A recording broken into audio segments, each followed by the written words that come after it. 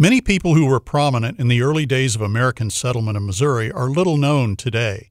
One of these early Missourians, John Smith T., was from a family of Virginia gentry who moved to Georgia prior to his birth in 1771.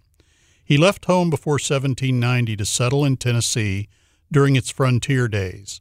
There he accumulated land and developed a reputation as a duelist. Parties sometimes settled disputes by resorting to duels with handguns, and Smith became expert in initiating and winning duels. Smith T. was small-boned with blond hair and blue eyes, but his appearance concealed his prickly temper.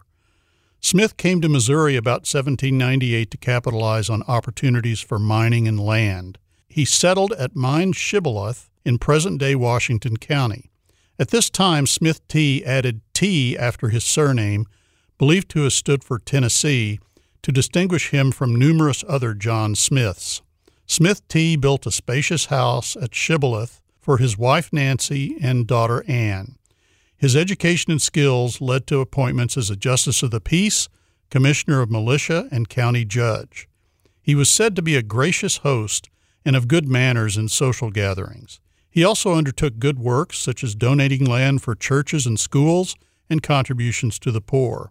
Smith's speculations included claims to 20 land grants encompassing nearly 30,000 arpents of land, 9 mines, 6 salt springs, and mill sites.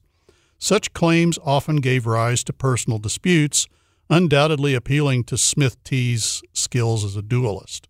It is possible he killed as many as 15 men in duels. He is said to have carried 2 pistols in his belt, 2 more in pockets, and a dirk in his vest for good measure.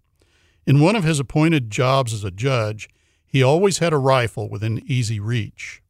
Smith and Henry Dodge, the latter who went on to be a national figure, became embroiled in the 1806 plot by Aaron Burr to establish an independent country from the southwestern U.S. and part of Texas.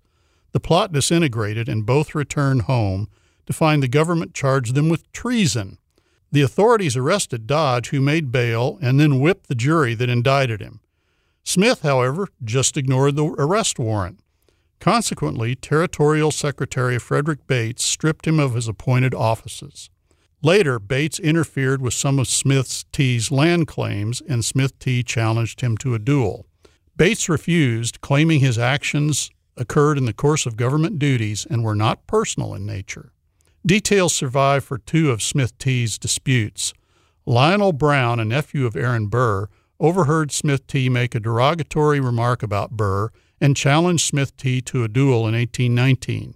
They dueled on a Mississippi River island opposite Herculaneum, ending with Brown killed with a shot through the head at first fire. Richard Rose later attempted to persuade one of Smith T.'s slaves to leave. When Smith T. happened to meet Rose at a local still house, he shot him dead. Smith T. was unhurt in both instances. He was either never charged or acquitted in every case. Given his turbulent life, one might expect that Smith T. had a colorful and spectacular end. He traveled to Tennessee in 1836 and contracted a fever, however, which proved fatal.